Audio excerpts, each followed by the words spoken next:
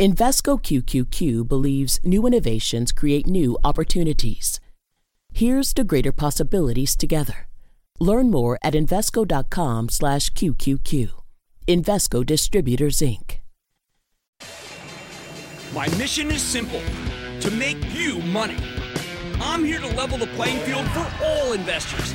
There's always a bull market somewhere, and I promise to help you find it. Mad Money starts now. Hey, I'm Cramer. Welcome to Mad Money. Welcome to Cramerica. Other people want to make friends. I'm just trying to save you some money. My job is not just to entertain, but to educate and teach you.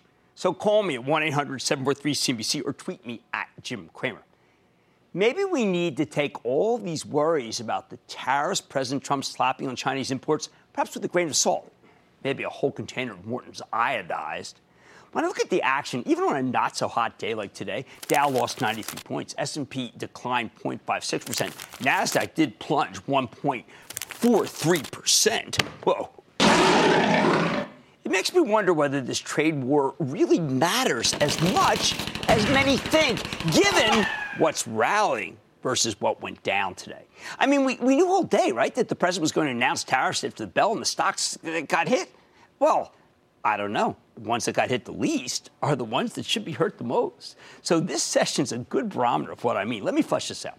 Remember, the stock market is a forecasting machine. It does a surprisingly good job of predicting the future, usually out 6 to 12 months. That's that intermediate term time frame that I like so much. And right now, the market is saying China is not what you should be worried about. The stocks of the industrials with lots of exposure to the People's Republic, they held up just fine today, even though, again, we knew the president was going to speak. And the strongest performers were 3M, Illinois Toolworks, Honeywell, Caterpillar, all stocks that should have gone down and down hard if we're really concerned about a longer-term impact of a trade war. You know what was down? It was FANG, my acronym for Facebook, Amazon, Netflix, and Google, now Alphabet, that let us down. And FANG has hardly any Chinese exposure. Let's go through the big China exposure stocks and see what it tells us. United Technologies is a major player in aerospace with a gigantic elevator business, Otis, which does a ton of business in the People's Republic. In fact, United Technologies is triply levered to China. First, there's the elevator business. Second, the company needs approval from the Chinese regulators to complete its acquisition of Rockwell Collins. Third, when it comes to the aerospace division, China buys 1 in 4 planes made by Boeing. That's a major United Technologies customer, so they'll feel any stress in that relationship. If these tariffs were going to be really destructive, you'd expect this stock to be performing a lot worse than it is. In a serious trade war, there's no way China would allow United Technologies to even buy Rockwell Collins. And yes, they have veto power. Yet the stock's trading just a couple of points away from its 52-week high. That tells me Wall Street simply isn't worried ultimately about the future of some industrials in China. Another one, Emerson Electric, the diversified industrial that also has some major China exposure. Emerson's been there forever. China's massive infrastructure build-out is right in their wheelhouse. In fact, just this summer, the company decided to build a research center in China. If we were really worried about the trade war, this stock would be at or near its low. Instead, it's a couple of cents away from its high. Okay, then there's a classic one, Honeywell. This stock just got a nice boost today from Baird, which touted Honeywell's tremendous organic growth and its often overlooked fortress of a balance sheet. But you know what's not overlooked? The Chinese exposure. Baird cites Honeywell's double-digit growth in China as a positive. They don't throw in caveats about the trade dispute. Makes sense to me. When CEO Darius Adamczyk came on the show, he made a very compelling case for why we shouldn't worry. So far, he's been right. Those who sold have been wrong. In fact, Honeywell just made a new 52-week high today. That doesn't happen if everyone's terrified that a trade war is going to wreck a big part of their business. And remember, there's a lot of smart minds buying these stocks. If you didn't know any better, you'd think that Apple would be in the crosshairs here, either because it will need to pay more for parts after the next round of Trump's tariffs, or because the Chinese might start boycotting their products, or maybe we're all going to get some higher costs because of issues involving imports. While the stock's been up recently, though big, today's $6 sell-off tells me that someone with deep pockets believes that Apple's going to get hurt. However, we have nothing to go on for the moment besides the action in the stock. See, I think the jury's still out here, and we aren't certain how the U.S. will handle Apple goods made in China. Finally, there's one close to home for me, my Chapel Zones. It's Dow DuPont, where CEO Ed Breen told us today he's going to stay on as executive chairman when the company breaks up into 3 components. Now, there's a 2-day analyst meeting at the beginning of November where he'll lay out everything. Now, though, with tariffs flying back and forth, Dow DuPont is expected to get it from both sides, especially in their crop protection business. One even I am worried about this, as anyone who reads their bulletins can tell from the Charitable Trust. Yet the darn thing, it rallied today, even as it tends to get slammed whenever these trade tensions flare up. I think the fears of retaliation here are actually legitimate. They matter. But the stock's doing just fine? Strange. Meanwhile, there are plenty of retailers who source their merchandise from China, but let's get serious. President Trump has now been in office for nearly 2 years, and he's been talking tough on China for ages. There's simply no way most of these retailers haven't made provisions to move a lot of their manufacturing, perhaps to Thailand, Cambodia, Vietnam, all of which are actually cheaper places to do business with, even without the tariffs on Chinese goods. All right, how about the American consumer? Should we be fretting here? So far, this whole multi-front trade war hasn't really had much of an impact. Nothing's really gone up in price, not noticeably. In fact, car companies have had to entice consumers with discounts, so we haven't to worry about the steel prices. Lumber prices, they've fallen. Solar installations are up, and more production is coming here. The employment numbers are so strong that it's hard to see any job losses related to tariffs. We've seen no increase in the cost to the consumers at retail. And it's not because retailers are eating the cost. Hardly any of them are under any gross margin pressure. This may be the least promotional environment I've seen in all the years I've followed retail, including the halcyon days of the 1990s. Then there's the other side of the ledger, though. Now, let's really talk about what a bear market looks like and who's really getting hurt here, okay? Our economy may be doing just fine, and so is our stock market. But China, I see real problems and real worries. For instance, the Chinese stock market has fallen to its lowest level since November of 2014. In fact, it's now down 20% year to date. And I don't think it's found a bottom yet. We, on the other hand, have a booming stock market with the S&P up about 7.5% for the year, mostly because we have terrific growth with very little inflation. If the tariffs so far are supposed to be hurting our economy, how's that possible? And do we really think some 10% tariff on Chinese goods are going to hurt us, or 25%? I got to tell you, I don't even know. I mean, if this were a real problem, the retailers would be at or near their 52-week lows, not their 52-week highs. Look, there are some real worries here. I'm not denying that. I'm concerned about a slowdown in loan growth. We've seen that in the numbers from the banks. But I know there's so much money sloshing around from the tax cuts that it may not make sense to borrow. Right? They have the money in the bank already. Why borrow more? I can't pinpoint all that many jobs that are being created by companies moving back here or opening here in order to avoid having tariffs placed on their goods. I know the president does talk about that. However, given how tight the labor market is here, I don't think that even matters at the moment. FedEx tonight fretted about tariffs putting a damper on activity, but then also said a small amount of goods are covered. That's all. And let's not forget the storm damage from the weekend. While the hurricane was a horrific national tragedy, the thing about these storms is that they do tend to be good for the economy in the area that they happen. This one should spark a rebuilding effort that will get business roaring across a substantial swath of the country, just like it did with Hurricane Harvey in Texas last year. In short, I think our economy is actually going to get a lift from this tragedy. So the bottom line, the pundits can fret all they want about the trade war saber rattling, but the action in the stock market, particularly the inside, certain stocks, tells me that it's not cut and dried how much these issues do hurt business, especially not when you consider the red-hot state of our economy. Let's go to Brock in Wisconsin. Brock. Hey, Jim. How are you doing? I am doing fine, Brock. How about you? I'm wonderful. Thank you. So a big booyah and go Pat go from Wisconsin here. There you go. So, well, a little home team stuff. Go ahead. So I'm 18, so I can't legally have a Budweiser, but I can invest in parent company Anheuser-Busch. But my question is, with the growth of the legal marijuana industry, I mean, is it worth picking up the bud off the drop? Or like, if you believe in that theory, Brock, you want to own Constellation Brands, STZ, because they got that big stake in Canopy. Otherwise, it's too attenuated to go buy Bud. How about we go to Ed in Ohio? Ed. Hi, Jim. A big Cleveland Rocks. Booyah to you. I'll give you a tie for that one. What's up? My questions are about Stanley Black & Decker. Symbol SWK's recent minor stakeholder purchase of MTD Products, a private firm. Stanley was down about 15% year to date, but since the purchase has been heading back up. And I've read that Stanley does grow by buying good companies. Do you think this purchase will just be a spike for them, or is it signaling a turnaround for their stock. And I think that the hurricane is going to help. I think that there was a piece this morning by a research firm, very fine analysis about how business is better. They were around town telling you that business is good. I think that one works, even though the stock has been down. It's starting to bounce. I like it. Let's go to Brady in Massachusetts. Brady. What's going on? Booyah from the late Stuart Scott.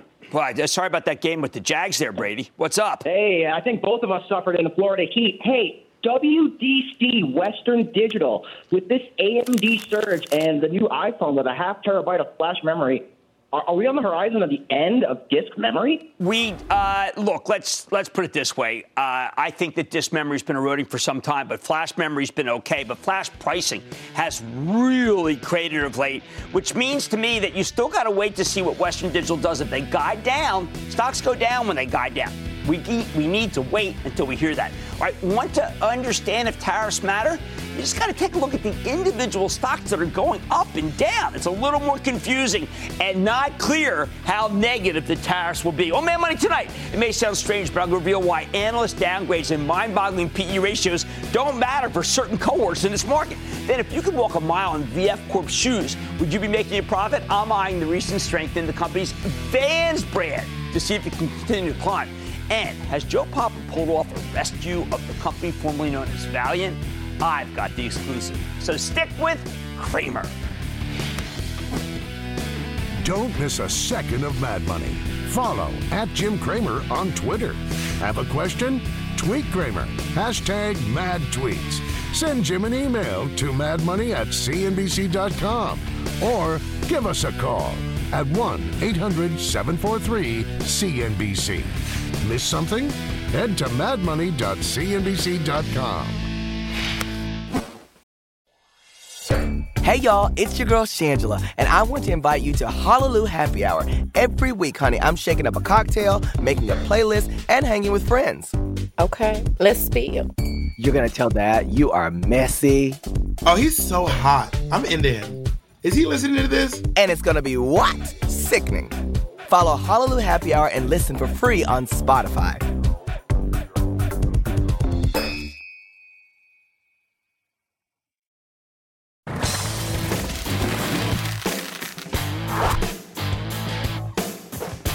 Whenever you listen to a public figure speak, including CEOs, there's only so much soul-searching that you can reasonably expect.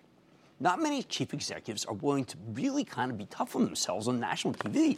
That's why it was so refreshing when we spoke to Marcus Lemonis, the CEO of Camping World Holdings, back in June. This company, which sells new and used RVs, along with various related accessories and services, had seen its stock get obliterated over the previous 6 months. The result was one of the toughest, candid self-assessments we've ever seen from a CEO on the show. Lemonis talked about how he made some rookie mistakes transitioning from a private company to a public one.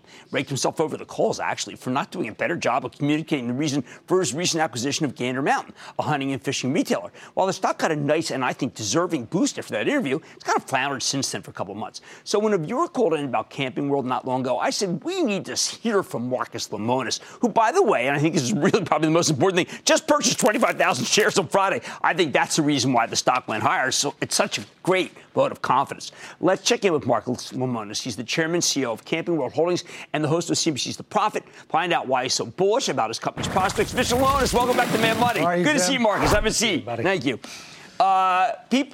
CEOs can sell for any number of reasons. Sometimes it's because of estate planning. Sometimes they want to do the right thing with taxes. They only buy for one reason. They think that their stock's going to go higher. You just gave quite a vote of confidence when you bought. You know, we were in this weird period because I had sold several months back. I mean, almost, I think, 6 months back. And I had this window to buy. We're now in a blackout period. Right. As of today. Friday, I wanted to get into the market, and I set up the bid, and I ended up only with 25,000 shares. I was kind of disappointed.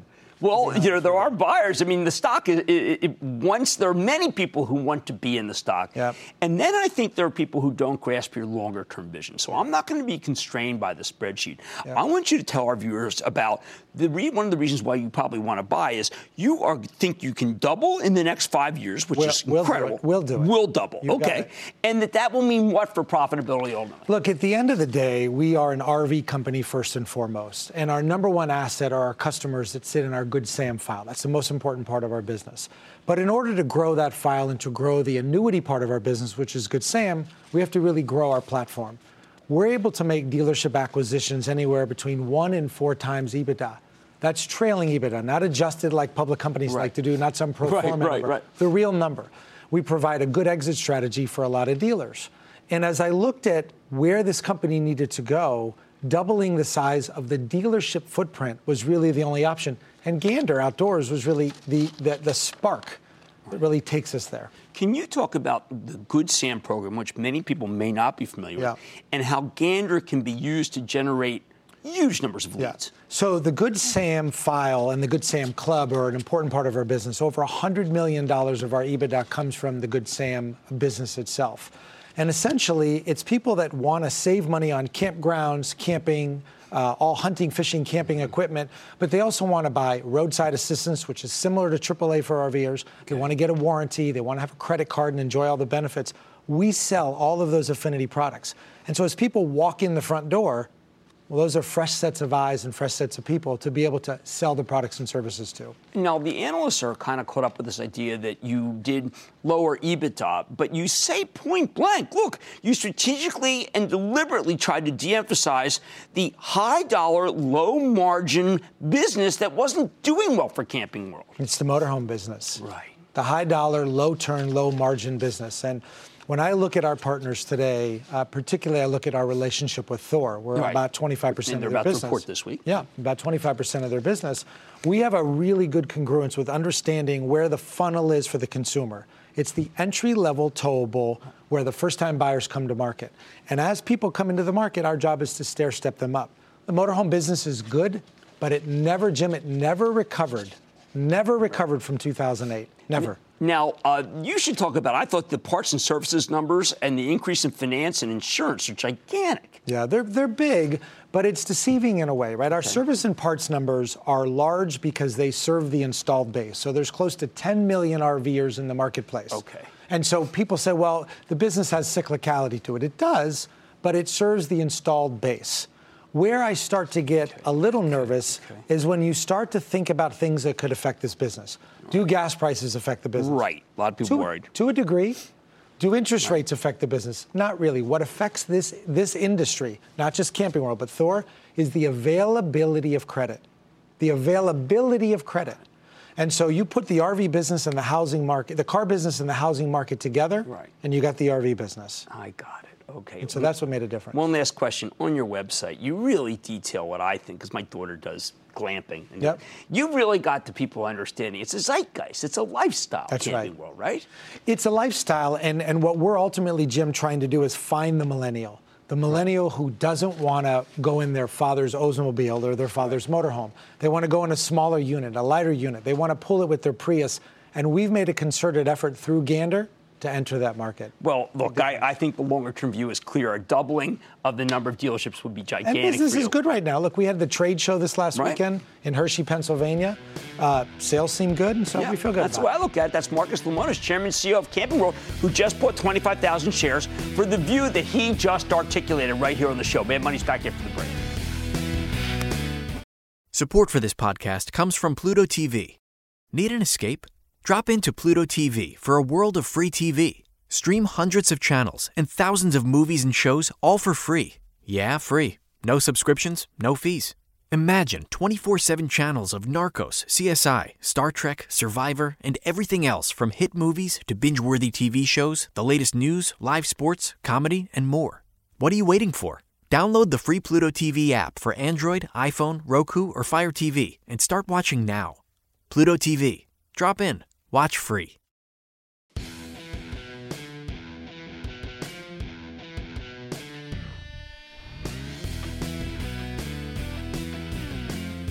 We know retail's been on fire lately, especially pretty much anything related to apparel and accessories. But within this bull market, some of the best performers have a special name. These companies call themselves lifestyle brands. So tonight I want to ask a question that I'm sure has occurred to many of you. What the heck is a lifestyle brand? What does it even mean? I could tell you that a brand becomes a lifestyle brand when it tries to represent the values and interests of a whole subculture. But I think that's looking at it backwards.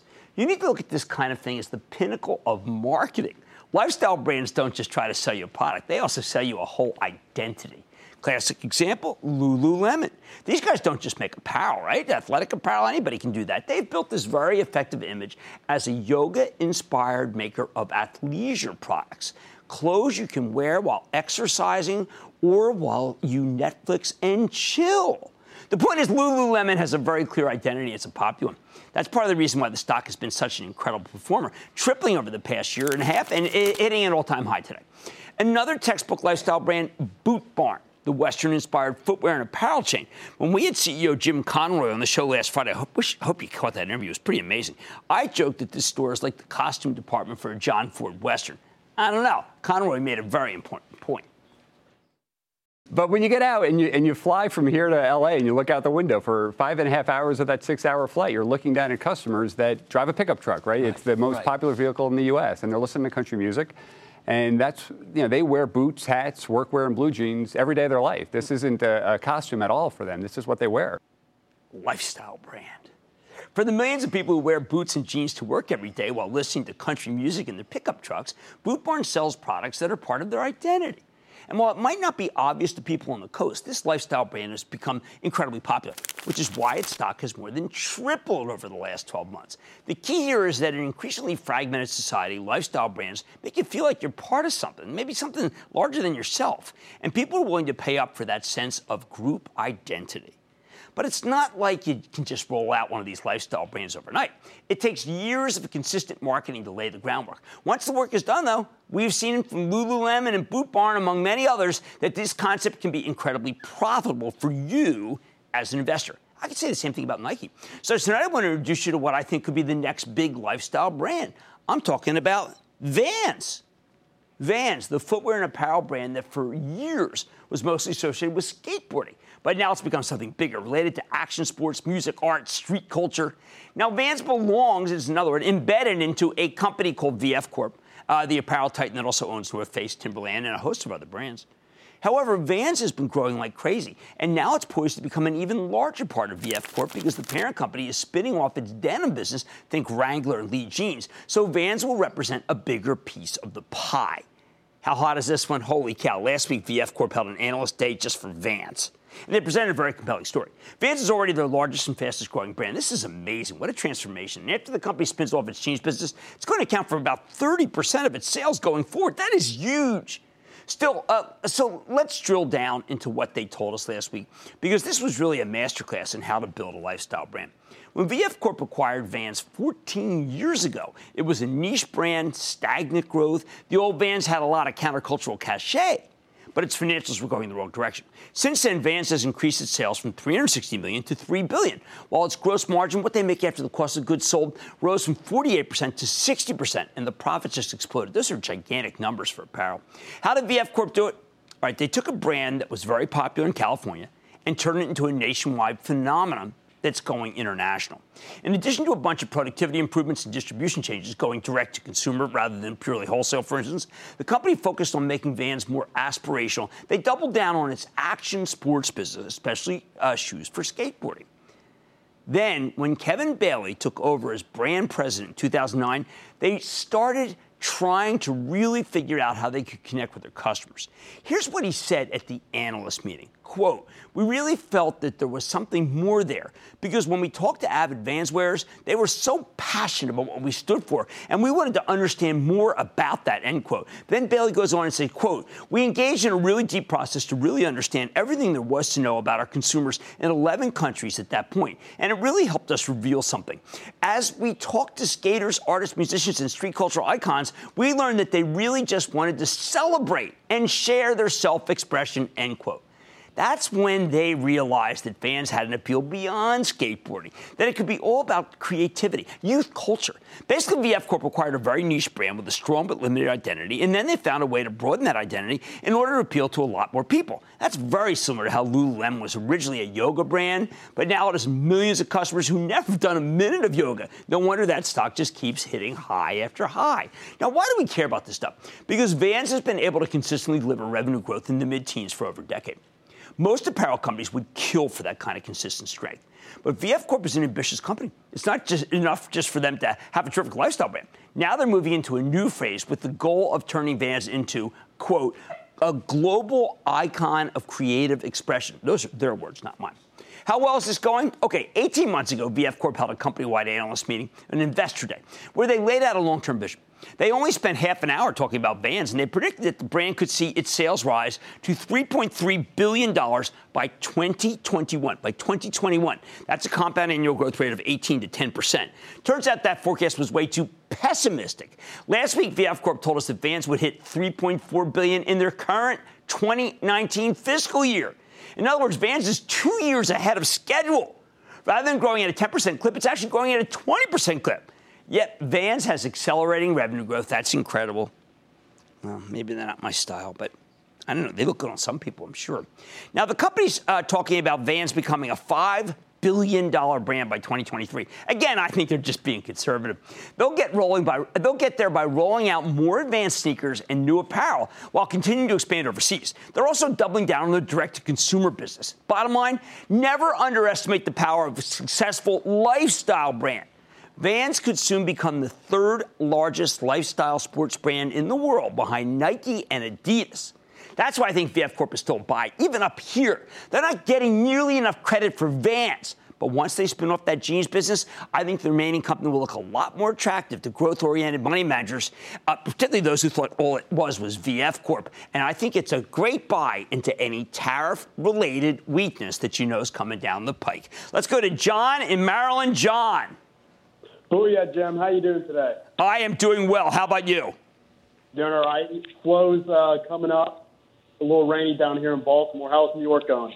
Oh, man, I don't know. Just kind of focusing on lifestyle and athleisure. How about you? It's doing well. Right now would be a great time for a Canada Goose jacket with this weather coming along. Look, the problem with Canada Goose, and we profiled this, was the stock went up so much after that one quarter that when reported the last quarter, the stock got hit on what I think was no good reason at all. I completely agree with John in Maryland. I think Canada Goose is a buy right here at 57, and I'd buy more if it got below 50. Let's go to Jason in Massachusetts. Jason. Hi, Jim. During your segment on Wingstop last week, you said that analysts downgraded on valuation, but the stock keeps going up and up because of its total addressable market, the TAM. Planet Fitness seems like it could be similar. It's got international expansion, a first store in Mexico. With 1,600 stores currently, there's talk of growth through 4,000. Everyone with a fitness app must be lining up at their low-cost health club. So, is it a buy or should it be under 30 We've liked it. It's had a very big move in the last quarter when it went from 40 to the 50s. It's come back down. I think at 45, 46 would be a really terrific buy. All right, it's time to give credit where credit is due.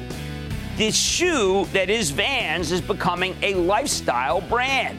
I think VFC is a buy because of it, not just because of North Face. All right, much more Mad Money ahead. Did Bausch put the kibosh on its own demise? I'm talking with the CEO to see if the turnaround is for real or not. Then some stocks are so hot that you can't help yourself when they pull back. I'm going to give you some classic examples of where to put your money. And all your calls, rapid fire. Tonight's just of the lightning round, so stick with Cramer.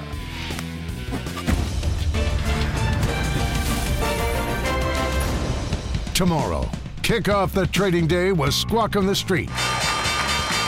Live from Post 9 at the NYSE. And, what kind of the return on, what do you got to call? Yeah. Busy talking. I'm trying to Let me find just take things out. one. Just a second. Dwayne Reed's on to see, oh my God, to pick up my prescription. It all starts at 9 a.m. Eastern.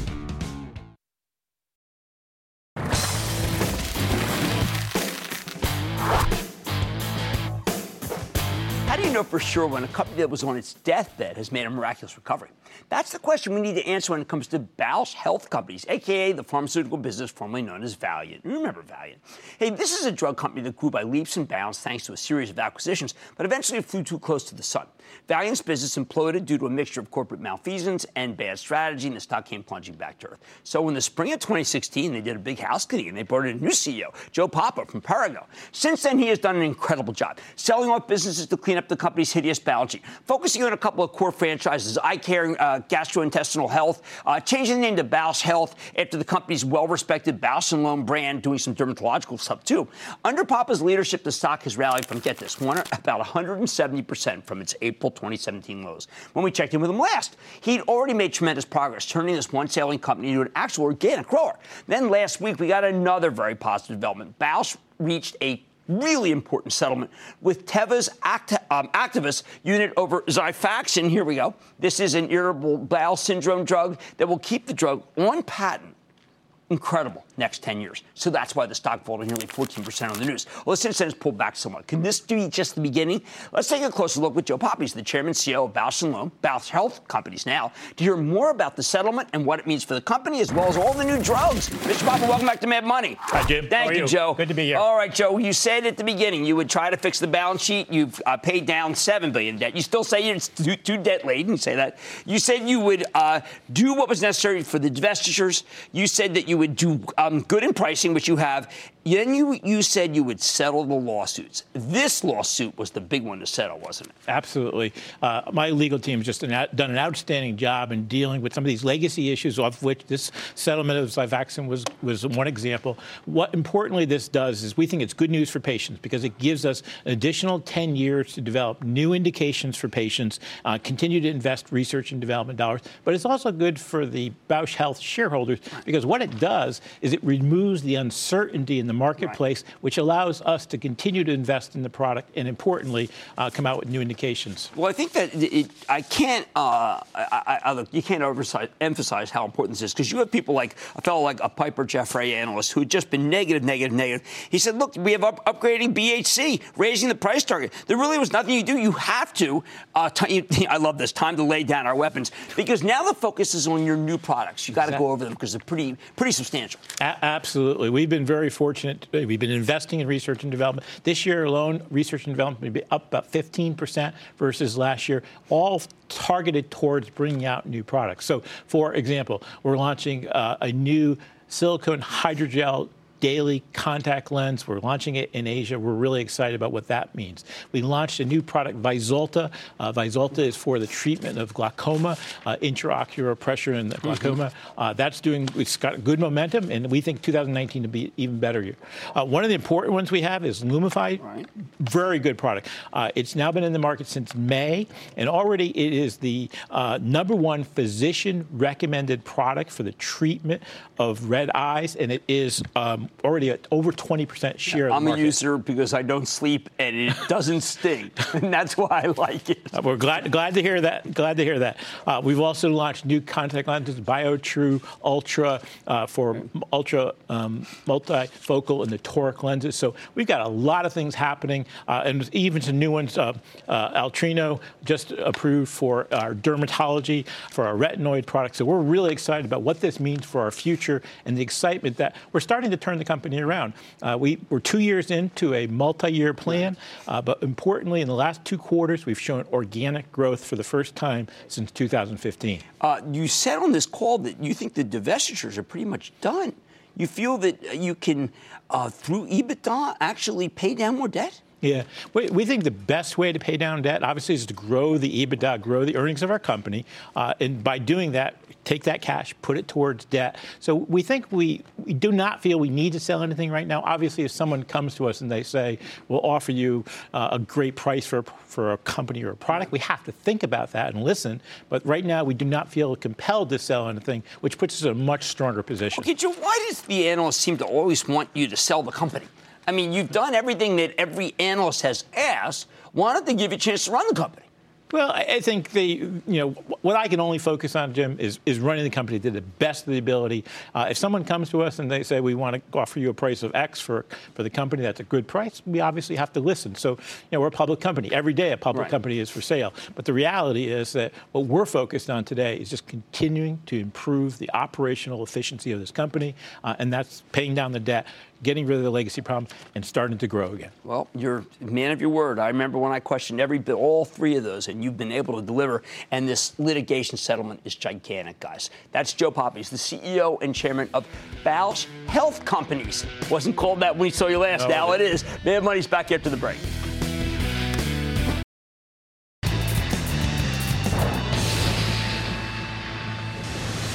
It is time.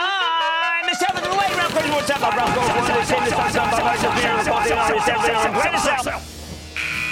And then the late rounds are you ready? Ski dang. Time for the late round question. Let's start with Rich in Illinois. Rich. A big booyah from Bears country, Jim. My question's on PayPal. Their performance has outpaced the industry so far in this space. How does the future look through your eagle's eye? Okay. Well, thank you very much, Carson Wentz starting. Now, here's the thing you need to know. This stock has now dropped 5 straight points. Another 2 points, and it's really going to be oversold. And that, and only that, will I pull the trigger. But Chapel Trust knows you can follow what we've been saying by joining the ActionAlertsPlus.com club. Let's go to Steve in Texas. Steve. Yeah, I'm here. Booyah. Booyah. Hey, calling about Senseonics Holdings, SENS. See what you thought about it. You know, look, glucose, if you're going to do glucose monitoring, if you want to be conservative, you buy Abbott. If you want to be a little more aggressive, you buy Dexcom. Those are the only two that I really care about. Let's go to Dave in Illinois. Dave. Dr. Cramer. Dave. From the home of the Chicago Bears, monsters of the Midway, linebackers Dick Butkus, Mike Singletary, and now recently inducted Hall of Famer Brian Urlacher. Thank you for taking my call. All right, Jordan Howard gives me 21. I'm feeling great. What's up? Jim, companion animal-friendly bug, Everest, and I like IDEX Labs, IDXX. Let's never forget that Everest answers to NVDA. And bug is all about AMD. And IDEX Labs is the kind of stock, Dave, that does come down here. And that is exactly when you buy it. Another 5. I think it's perfect. Let's go to Jack in New York. Jack. Hi, Jim. First off, thanks so much for all you do for us. Oh, thank you, Jack. I'm calling about SONO. Sonos. It's been very volatile lately. I want to know if I should buy or sell. No. Now, that's not the kind of stock you buy on a weakness. That is not the kind of stock that is going to bounce right back. That is the kind of stock that is very inconsistent numbers. Let's stay away. Ann in Florida. Ann. Don't buy. Hi, Jim. Ann. A big hello from Cape Coral. Okay. I have a question about Denbury Resource. They beat earnings last quarter, and they have good earnings for the next quarter, and they have a good forecast for next year. But I'm a little hesitant because it's taken a drop from its 52-week high. Yeah, so should I hold? I think you've had a really good run in that one. It's not a really high-quality company. That group is struggling. I'd say ring the register. Osborne in Tennessee. Osborne. Yes, Mr. Cramer, thank you for taking my call. Of course. My question is about Aptico. I wonder, what do you think about buying it on a pullback? Yeah, but you see, okay, this is a risky part of an account. To me, this is a worrisome situation because I've got cloud stocks that are going down, and I want to buy the cloud kings when they go down. Salesforce is going down in part. I mean, congratulations, Mark and Lynn Benioff. Buying Time Magazine, I think, is good, and it's totally separate from Salesforce. But Salesforce is going down. I'd rather see in some high-quality stock like that. Let's go to Mark in Missouri. Mark. Booyah, Jim. In the genetic testing space, curious of your thoughts on Invitae Corp. I have looked at this company when I did the Biotech Bible for TheStreet.com, and I felt that it was way too speculative. But you know what? This thing is just roared. But it's not mine. It's too speculative for me. As long as you understand that it is a spec, then you're okay. How about Jeff in California? Jeff. Hey, Jim. Greetings from sunny Southern California. Hi, Jeff. Jim, I've been on a fast-moving train called Wayfair. I'm up over 100%. This is one that I'm going to tell you I'm not the call on. I really liked it. I thought it would go higher. I never thought it would get to this level. At these prices, I think it's too high. But why listen to me? I actually was saying that for the last 20 points. When you hear people say that stuff on TV, don't you say, oh, come on, that guy's hated for a while. I prefer to say, you know what? I have not been the call on Wayfair. I've not gotten it right. Let's go to Canyon in Texas. Canyon. Hey, Jim. Currently reading your book, A Sane Investor in an Insane World. I'm a new investor straight out of the University of Texas. Hook 'em. My speculative stock is JD.com. That is way too speculative, and I am not a believer in Chinese stocks. There's a single one that I'm recommending. There, that's it. Let's go to Sammy in Louisiana. Sammy. Booyah, Jim. Booyah, Sammy. And thank you for being the greatest in the world. I'm okay. What's up? Well, I just want to let you know, if you write another book, I'm going to buy it immediately. Well, for one thing. Okay, interesting. Maybe I'll do it. What's up? I hope you do, because I'm going to buy it. In the meantime, what are your thoughts about McDonald's NCD? This stock has been acting really terribly, and I have to tell you, in that group, I really do prefer Wendy's.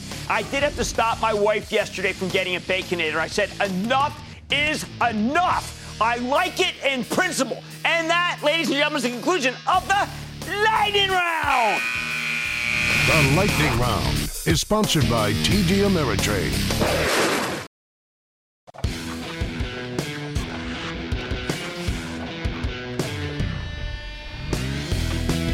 Some stocks are so consistently hot that when you get any kind of pullback, especially the kind that's caused by trade war worries, like the ones we're experiencing right now, you need to hold your nose and do some buying, even if they seem ridiculously expensive. Buy, buy, buy! Let me give you some classic examples. First of all, there's the payment companies, MasterCard, Visa, Global Payments, Intuit. I'm putting that in that category. And Square. They've all seen their stocks roar higher on good days and barely get dented on bad days. They've jumped whole, what's known as multiple turnstiles, on nothing, not a word, on crickets. Today, they finally got hit, and I think that this dip is indeed a nice buying opportunity. I think they'll be back. They'll keep rallying through the end of the year, so you buy slowly, buy on the way down, but you can start. How do I know? Because periodically you get a chance to buy these stocks, like when American Express reported a quarter where its revenue growth allegedly slowed and spending ramped up. That knocked the stock down from 103 to 99. But you literally had to ignore every single negative word that was said about this one and just buy it while holding your nose. Now it's at 109. Same goes for health insurance stocks. Centene, you know we like that. United Health, terrible trust in it. Humana, Anthem, Cigna. Whatever they say is well received. Whatever they do is A-OK. Many of them got hit today. And again, I think they're buys here, especially Cigna, which is purchasing Express Scripts. It's a deal which just got greenlighted by Justice Department this very morning. Long term, it doesn't seem to matter if there are quarrels with states or with employers, the federal government. Everything negative is just a speed bump on the way to higher levels for these health insurers. And don't you wish you owned some medical device stocks? Well, you're going to get your chance here. Boston Scientific, Becton Dickinson, Illumina, PerkinElmer, Abbott Labs, Medtronic, Thermo Scientific, Zimmer Biomet, Intuitive Surgical. They have all been roaring. These are sainted stocks. The fact that they pulled back today is a gift. Thermo Fisher, TMO, downgraded by Goldman. What an opportunity. And yet, when you look at the price-to-earnings multiples, it's very hard to justify owning any of these. In the old days, I would never recommend these stocks at these levels. But these days, we have a stock shortage caused by buybacks and ETF money. You remember, all that S&P money comes in, too. Plus, these winners get pushed up endlessly because the hedge funds and mutual funds that own them get more money in precisely because they're doing well. And they tend to invest that new money in the same stocks, in the same winners. Because remember, they don't seem to care about price at all. I could go on and on about particular industries. Anything that helps small business, anything in cybersecurity, any cloud or king or prince. They all work, especially on trade-related weakness like we had today and maybe we have tomorrow. So this is a piece that's really prepping you, okay? Prepping you for this trade stuff. At the same time, there are groups that seem downright toxic. The oils and the banks, they can barely mount a rally. The banks tried today. When they do, well, you got to worry that they could give back those gains at any single moment. Periodically, you get some variation within a group. For example, most of the housing-related stocks are terrible, right? But except for Sherwin-Williams, which I think is reaping the benefits of the bold decision to buy Valspar, one of its big competitors. It caught a downgrade today from a research firm, finished up at $1.49. See what I mean by sainted? What's so frustrating, what's so maddening about this market right now is that valuation makes no difference whatsoever in any of these growth funds thinking. I see these downgrades by analysts on valuation. I just roll my eyes because buyers simply don't care. They're not going to stop here. They get new money in, they look at their winners, and they buy more of them. End of story. Occasionally you get a down day like today where the winners cool off, and that's your chance to pounce because you better believe the buyers will be right back tomorrow. It's an insanely non-rigorous virtuous circle. Money managers buy these stocks because they go higher, and they go higher because they're being bought. While that may sound like the dumbest investment strategy imaginable, pure circular reasoning, it's also been incredibly profitable. And I think it's going to stay that way until the end of the year. Don't try to be clever. This is a market that rewards obvious thinking. When the secular growth winners pull back like they did today, you want to be a buyer, not a seller.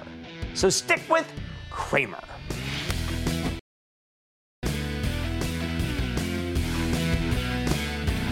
All right, Fang & Company had a very hard day, and so that means tomorrow we're going to hear about how Fang is dead. That's the way it works. You know that. The only one that I really am concerned about is Facebook, letter F. Why? Because I think the numbers there may not be met, but the valuation is going down. I sure don't feel that way about Amazon. Ha! Like I said, there's always a bull market somewhere. I promise I'll find it just for you right here on Mad Money. I'm Jim Cramer, and I will see you tomorrow. I'm opening up the lines to hear from you, the voices of Cramerica, because it's an uncertain time. I want to talk to you. Mr. Cramer, I just want to tell you, you are absolutely, positively fantastic. Thanks for helping us not panic in times like this. The average investor, which we all know and love, you cater to us, and we appreciate that for all you teach us. I am not going anywhere. You shouldn't either. We will get through this together. Cramer has your back. Call 1-800-743-CNBC, and let's take on the market together. We're going to figure this out. We'll puzzle it over, and we'll make it so that we're all smarter.